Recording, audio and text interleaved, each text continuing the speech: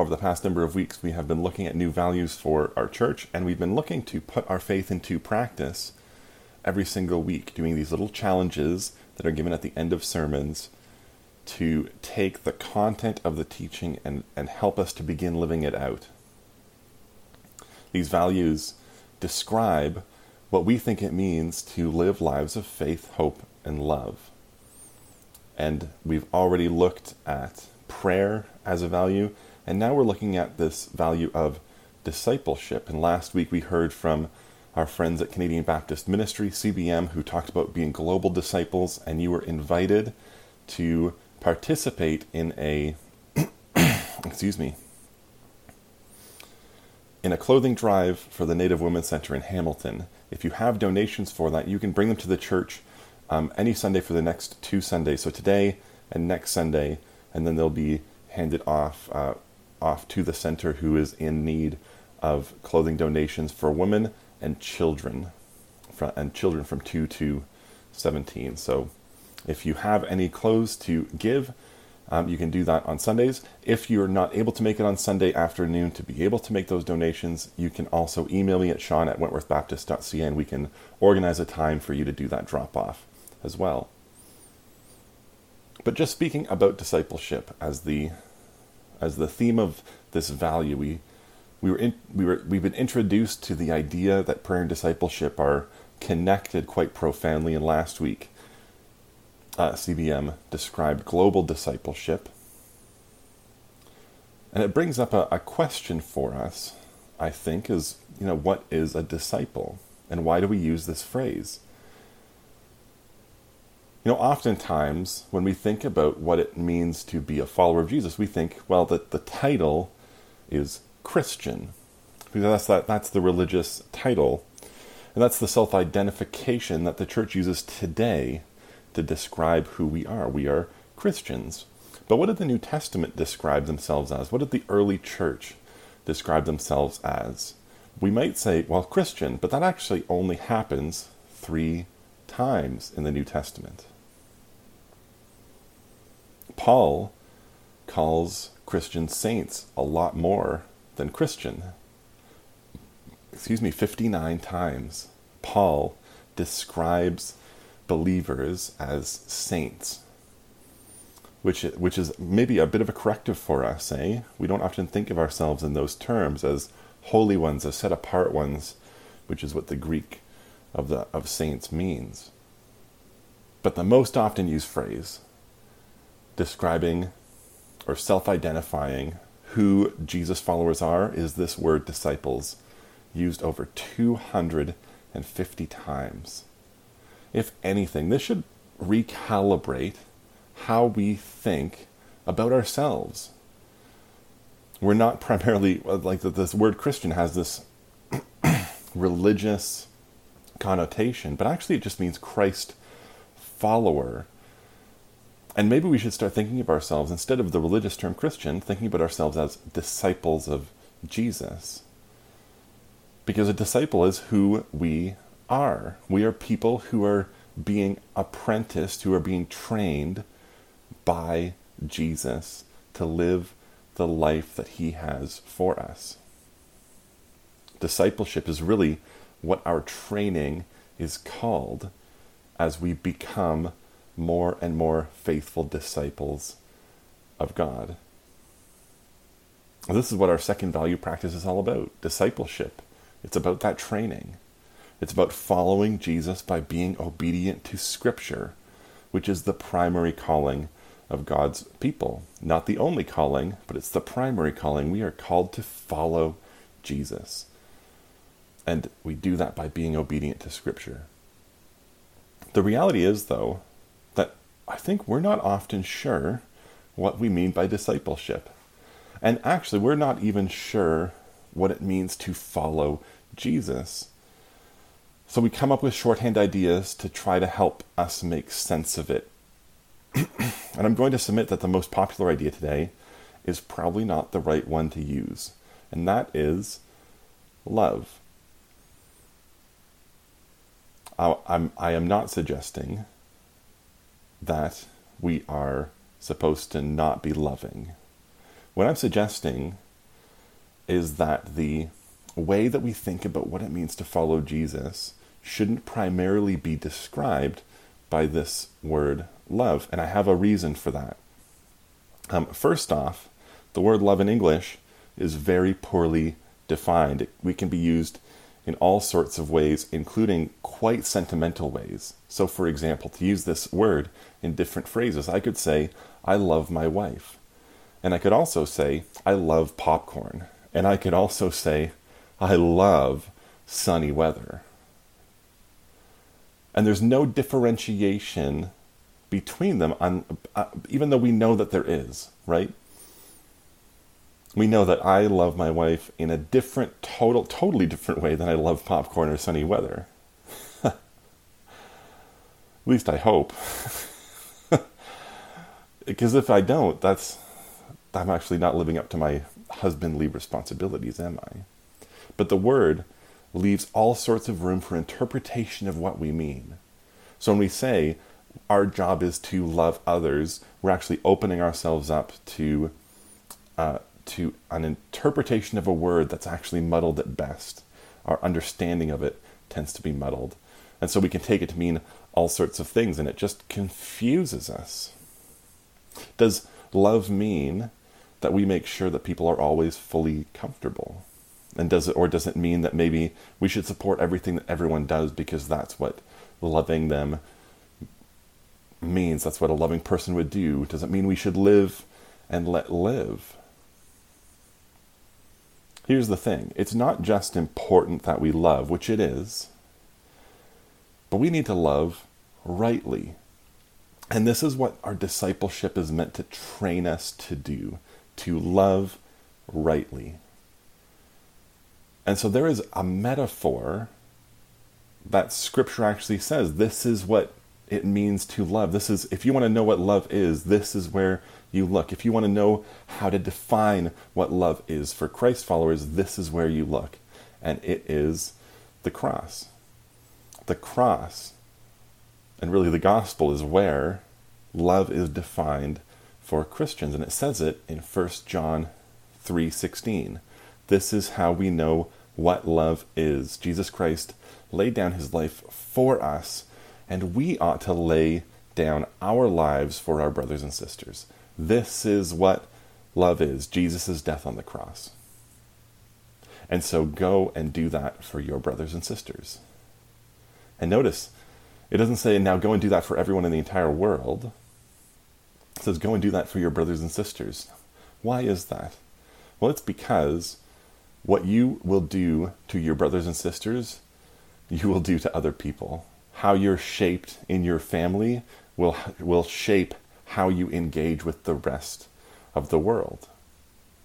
And so, beginning in the church, we're actually told to love one another in this, as Jesus taught us how to love, which is to love as a self-sacrificially, to put other people and their interests above our own, and to look out for their flourishing as human beings, and I'm going to define flourishing as the inbreaking of God's kingdom in their life. We want to see people know God and see his kingdom and his rule and reign brought to bear in their lives. But that has to start within the church. The church is where we start putting our faith into practice, where we start to learn how to follow Jesus by loving one another as Jesus loved us. This is not so that our faith can stay within the church, though, but it's to build our confidence so that we can then go and live faithfully throughout our days. This is what discipleship is. It's sort of learning. It's like learning how to walk. Now, Ellie, who's almost a year old. Can you believe that? She's learned how to crawl, and now she's getting prepared to learn how to walk, and we can see it because she's learned how to crawl, and now she's in these stages where she likes to pull herself up, and she's trying to get on her little legs and sort of figure out what her legs can do under her. our discipleship often is like that. When we first become Christians, we have to learn how to crawl, and then we need help to learn how to walk. We need steady supports, and we need others to help us and to guide us and to teach us what it means to follow Jesus. But even when we learn how to walk, we'll often fall and stumble. Liam was showing me that this week.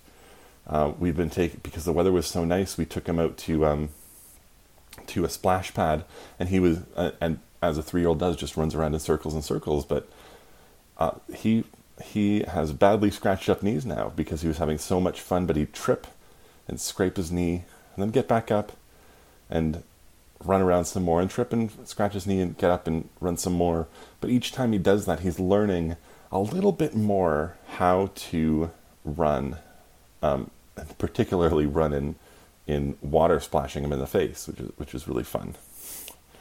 But our discipleship is all about that. It's about learning how to walk. And we need to learn how to walk amongst trusted brothers and sisters in Christ before we're able to run out into the world.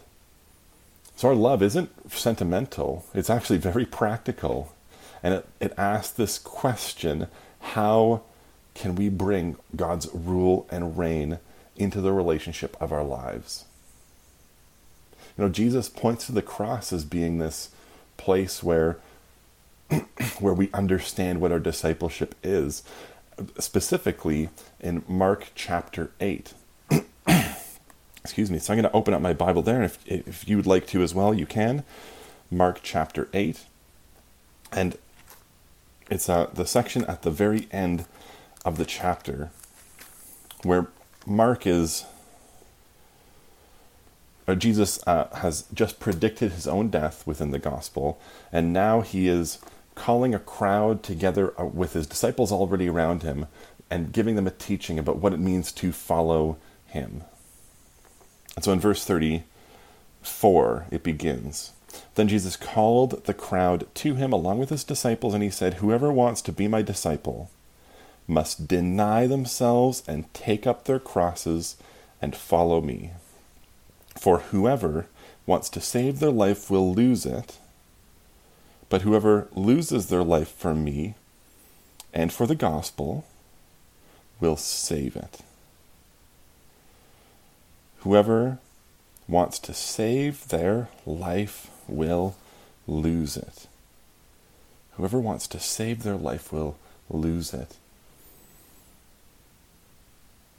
This is a profound teaching, and it's maybe one that we don't pay attention to often. He's saying, following me actually means denying yourself. Following me means I am the Lord or the leader of your life. You're not the one who gets to call the shots anymore. When we follow Jesus, we're submitting ourselves to him and asking him, what would you have us do? And he says, you have to pick up your cross and follow. This after he has said, this is where I'm going. I am going to be crucified. The Son of Man is going to suffer many things and be rejected by the elders, the chief priests, the teachers of the law, and he must be killed on the third, and after 3 days, rise again. And he says, okay, now, here's what it means to be my disciple. Follow me into that. And indeed, the disciples actually don't really understand it. Peter rebukes him, and Jesus rebukes him back. So it's no wonder that after rebuking Peter, Jesus goes on to describe what it means to follow him, about denial and taking up their cross and following them. And then this word, lose it.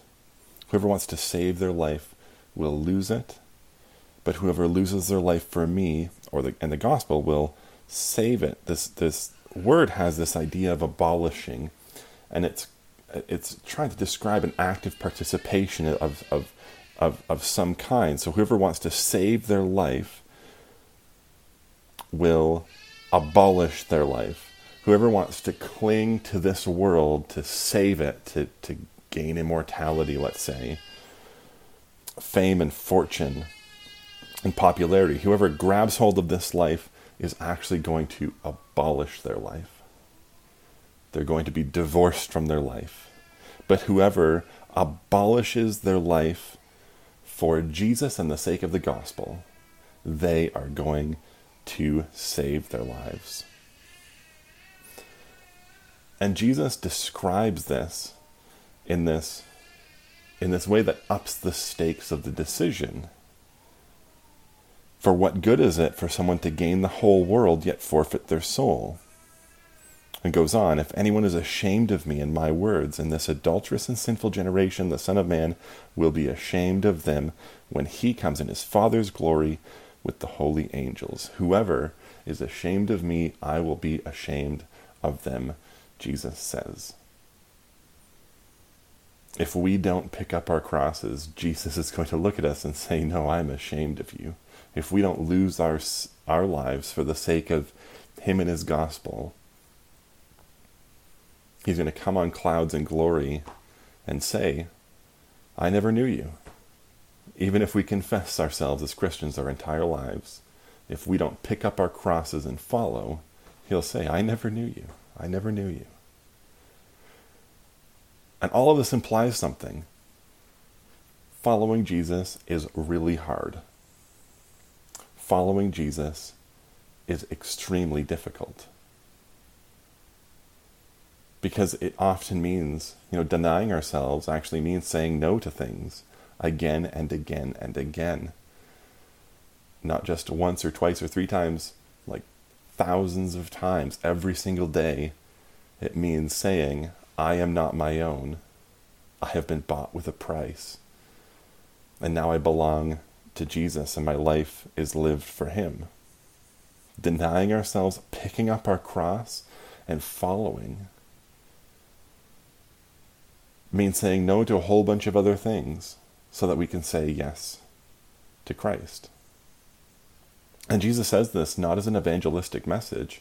He says it as a bit of a pruning message, actually, I think. But he's saying it to the people who are most committed to him, the disciples and then the crowds that are following him at the time. He's saying, okay, you need to make a choice.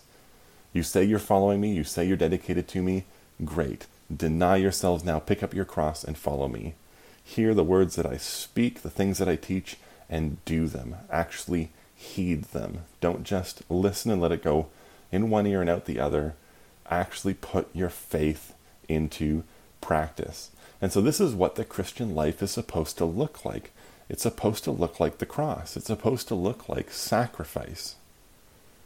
Sacrifice for the sake of others. Sacrifice that sees the kingdom of God being built relationship by relationship. God's reign being brought to bear.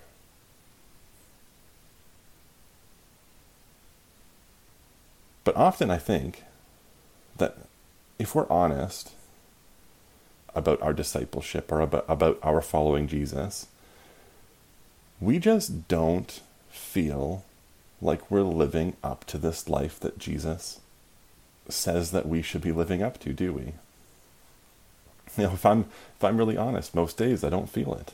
And I'm willing to bet most days you don't feel it either.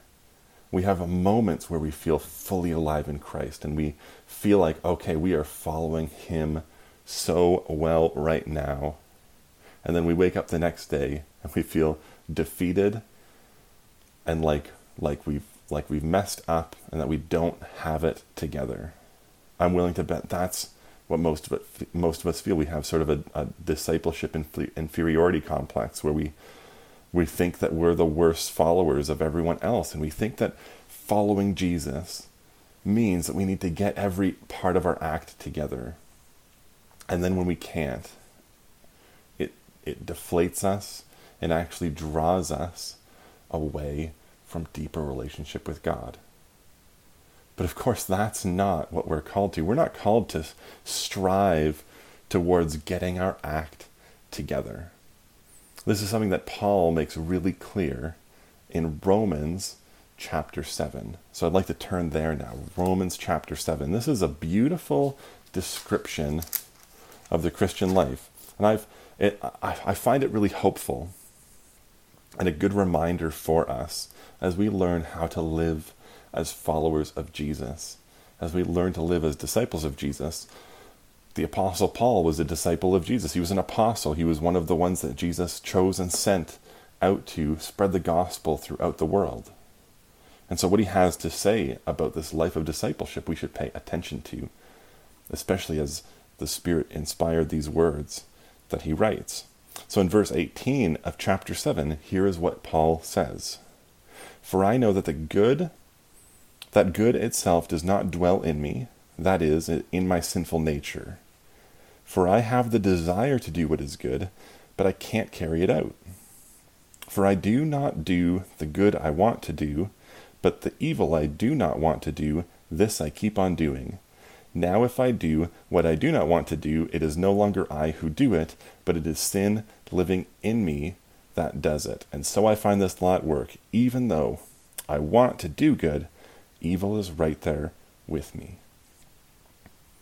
For in my inner being I delight in God's law, but I see another law at work in me, waging war against the law of my mind and making me a prisoner of the law of sin at work within me. And this is a great description of just what it feels like waking up every single day, isn't it? And going about our days asking this question, how do we live as followers of Jesus? How do we pick up our cross and follow him? How do we love other people sacrificially to see the kingdom of God breaking through into this world? Well, we wake up and we know all the good things that we're supposed to do. We know what we think we should do to love other people, and we say, I know what God requires of me in how I treat others. And then we don't do any of it. We know the good that we're supposed to do, and then we avoid it. We do instead the things we know that we shouldn't be doing. In other words, what Paul's saying is, we do the things that we know are bad, and we avoid doing the things that we know are good. And this is the sinful nature at work in us. This is our sinful nature trying to draw us away from the living God and living the life that God has for us. And so what is the answer? What is the answer to this plight? Well, Paul gives us an answer in the next verse. Verse 24. What a wretched man I am! Who will rescue me from this body that is subject to death? Thanks be to God who delivers me through Christ Jesus our Lord. So then I myself, in my mind, am a slave to God's law, but in my sinful nature, a slave to the law of sin. And he's trying to now build an argument to help us see how God transforms us through our mind. And even though we're in bodies of decay, because God has blessed his Spirit, blessed us with his Spirit, has given us his Spirit, and indwelt us with his Spirit. Our bodies may decay, but they'll be risen again in glory, he goes on to talk about. But did you catch this? He says, who's going to deliver me? Who's going to deliver me from my sinful flesh? Who's going to deliver me from this impulse to do bad rather than good? He says, Jesus. Jesus. It's God who delivers us through Christ Jesus our Lord.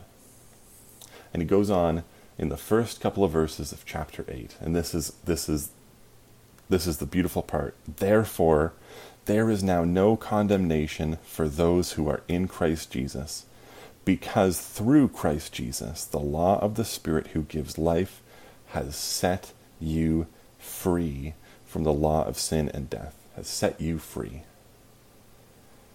For what the law was powerless to do because it was weakened by the flesh, God did by sending his own Son in the likeness of sinful flesh to be a sin offering, and so he condemned sin in the flesh in order that the righteous requirement of the law might be fully met in us who do not live according to the flesh, but according to the Spirit.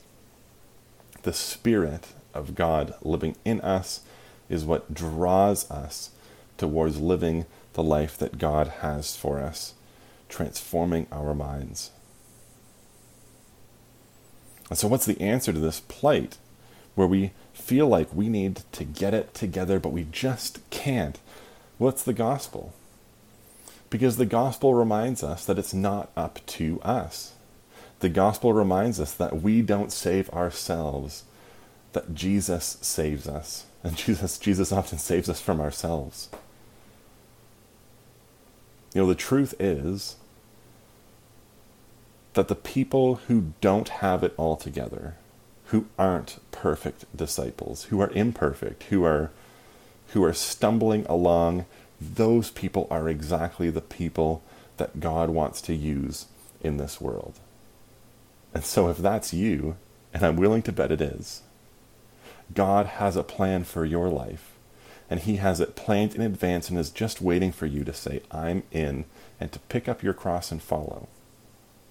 He has good works prepared for you in advance to do, Scripture says. But he's just waiting for us. But he's waiting for us to pick up our cross and follow. He's waiting for us to choose to lean into difficulty and hardship, which is what the disciples of Jesus have often run into. But he's also waiting for us to say yes to beauty and truth, to grace and sacrifice, to living a life of love that's defined by our relationship with God. We need the gospel. We need to hear the gospel every single day, the message of the life and death and resurrection of Jesus, so that we can live how God wants us to live. We need to hear God's great I love you from the cross and be reminded of it again and again, so that we can then go and live that love for others. So we can have all sorts of ways of reminding ourselves of this. There are great shorthands. One that I use is prepositions, for, to, and through. God sent his Son for us to offer the life of heaven to us and build his kingdom through us. And that can, in my mind, I can use that as jumping off points to then describe the gospel in all its parts. But sometimes more detail is helpful. And so I'm going to read a longer passage of a book called Gospel Fluency. And it's all about how do you become more fluent in the gospel so that you can bring it to bear throughout your life into all different situations. And it has this great, beautiful description of the gospel that I think connects well with this Romans passage. And I'm reading this to remind you of the gospel. I'm assuming many of you have been Christians for a long time. A couple of years, 10 years, 20 years, 30 years, 40 years. Sometimes we hear the gospel so often we think, okay, I don't need that anymore. I'm holy enough. I'm good enough. I'm a good person, we'll tell ourselves. But God doesn't ask us to be good people. He calls us to be holy people, to be set apart, and to live as citizens of his kingdom. You're not called to be a good person. You're called to be a holy person. The gospel is the thing that helps us not just realize that, but also helps us step towards it in faith. Because we can be good according to cultural standards. We can't be holy. We can try as we might. We will never be holy. No effort of ours can bring that about. The only thing that actually brings that about is the gospel. Is this message that Jesus lived and taught. And that this passage really describes beautifully. So I'm going to read it to us to remind us of the gospel. And maybe for the first time for you, or maybe if you've heard it many times in a renewed way. Jesus lived the perfect life of obedience so that we could be saved from striving to live that life on our own. So in other words, we don't have to strive for obedience. Jesus already lived that perfect life of obedience for us. And so God declared us to be righteous, not because of any work we have done, but because of the work Jesus did, and we can rest from working to measure up to perfection. We can cease striving to be perfect by our own strength and efforts. We can rest in the life of Jesus lived on our behalf. Jesus overcame Satan's temptation and wants to extend his ruling power in our lives and through our lives so we also can be saved from Satan's lies and power. Jesus came to set the captives free from slavery to Satan and sin. Jesus died in our place to save us from the wrath of God and the penalty of sin, which is spiritual, relational, and physical death. He saves us from spiritual death and makes us alive in Christ. He atones for our guilt and removes our shame. He reconciles us to God so that we can also be reconciled to one another. And ultimately, though our bodies will fail and die, he gives us glorified resurrection bodies that will live forever. Jesus ascended into heaven and saves us from living in the depths of sin by raising us and seating us with him in the heavenly realms. We were poor and lowly, and now we are co-heirs with Christ, sharing in his eternal blessings. We are blessed with every spiritual blessing in Christ Jesus. And he sends his Spirit to give us new birth, a new life. He saves us from our old life of sin and identity in Adam to a new life with a new identity, a new purpose, and a new power. Anyone who is in Christ is a new creation. Not only are we declared righteous, but we can also live righteous lives. Not only are we called holy, but we can live as God's holy people. We are new. We are alive. We are free. No longer slaves to sin, but are now slaves to righteousness, slaves to what truly living is. And all of this is a gift. It is all by grace, for by grace you have been saved through faith. It is not of your own doing, it is a gift of God, not a result of works, so that no one can boast. We receive it all by grace through faith. This is the gospel, and this is what the gospel does for us. The gospel is a gospel of freedom, but it's freedom away from sin and towards a life of obedience and righteousness. But it's not something that we have to strive for. It's actually a gift that we receive.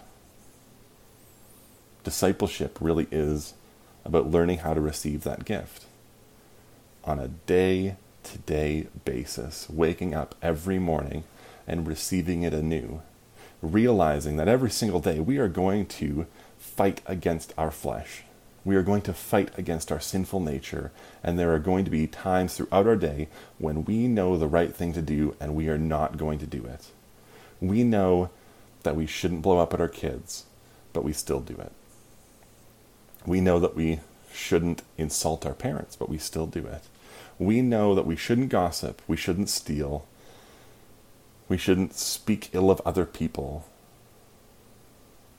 but we still do it. The gospel looks at that and says, obviously so, because that is the sinful nature at work in you. But there is good news. There is a Savior who can save you from that. And then you don't have to strive to overcome all these bad things. There will be a Spirit that by faith, if you trust in Jesus as your Savior and your Lord, and you received his gift of grace, he's going to send his Spirit to transform your mind and to write the law of God on your heart, which will teach you how to love other people sacrificially, giving you a heart of flesh rather than a heart of stone. The gospel is this brilliant message, this beautiful message that there is no condemnation for those who are in Christ Jesus. There is no condemnation for you.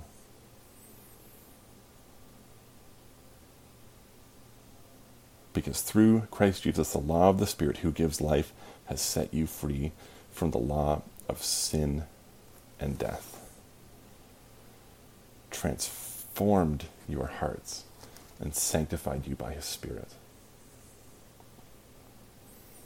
We need the gospel And we need to hear this gospel over and over and over again. And this is the core of what it means to follow Jesus.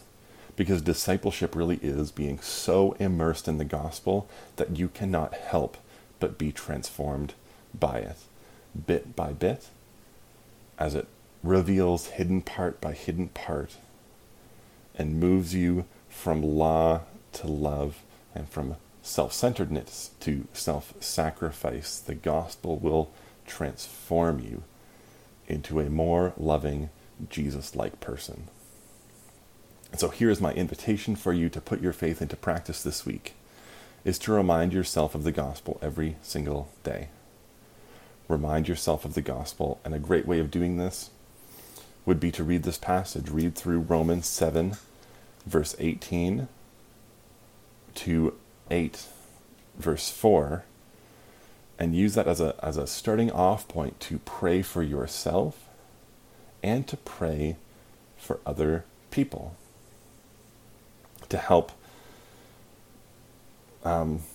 guide you in praying that you would know the freedom of the gospel, that you would know the freedom from condemnation, the freedom from the law of sin and death, the freedom of the law of the Spirit that gives you life. You can pray that you would experience that life. You could pray that you'd be awakened to it and that you would be strengthened in it. And that you would experience a life that is transformed by the righteousness of God being given to you through Christ. So this is the challenge, to use this verse as a starting off point for prayer, to remind you of the gospel. So pray for yourself, but then also to remind another person of the gospel, to remind another Christian. Let them know that you are using this passage to pray over them, to help them experience the benefits of all that the gospel gives us and the deliverance that we receive through Christ Jesus. You can let them know by giving them a phone call and praying for them, by sending an email, by meeting in a backyard, sending a Facebook message. Simple little things to just say, hey, I'm taking the Faith in Practice challenge seriously this week, and I'm just letting you know that I'm praying for you, and maybe can I pray for you now? And you can use the passage to pray for them right on the phone, right then and there. It's only going to be when we start putting our faith into practice that we learn how to walk and then run. And it's only going to be doing this type of thing, reminding ourselves of the gospel every single day, waking up, reading scripture, whether it's this passage or any other, and reminding ourselves of God's great I love you on the cross that gives us freedom to then live lives of self-sacrificial, other-centered love. And so put your faith into practice this week by reminding yourself of the gospel and then helping to remind a brother or sister of the gospel as well. As we end our time together, let's pray for courage to take this challenge on. Heavenly Father, I thank you for your word. I thank you for your gospel. I thank you that we have no condemnation in Christ, and that you have given us a law of the Spirit that sets us free from the law of sin and death. We know, Father, that there are times in our days when we know exactly the right thing to do and we just don't do it. And we know that something is wrong to do, but we do it anyways. And so, Father, I pray that you would transform us, that you transform our hearts and our minds through the sending of your Spirit, but also through reminding us of your good news. Help us, Father, to stay focused on your Son throughout our days, so that we can follow him, so we can hear his voice in our lives and do what it says. And today, we hear that voice saying, deny yourself, pick up your cross, and follow. And so help us to do just that. Help us to make this decision to follow you every single day. And then give us the courage to encourage other people within the church to do the same. As iron sharpens iron, we're told, that is how we are to engage with each other in the church, to help each other learn how to crawl and then walk and then run. And so I pray you just help us to do that this week and in the coming weeks as well, as we seek to put our faith into practice, I pray. In Jesus' name, amen.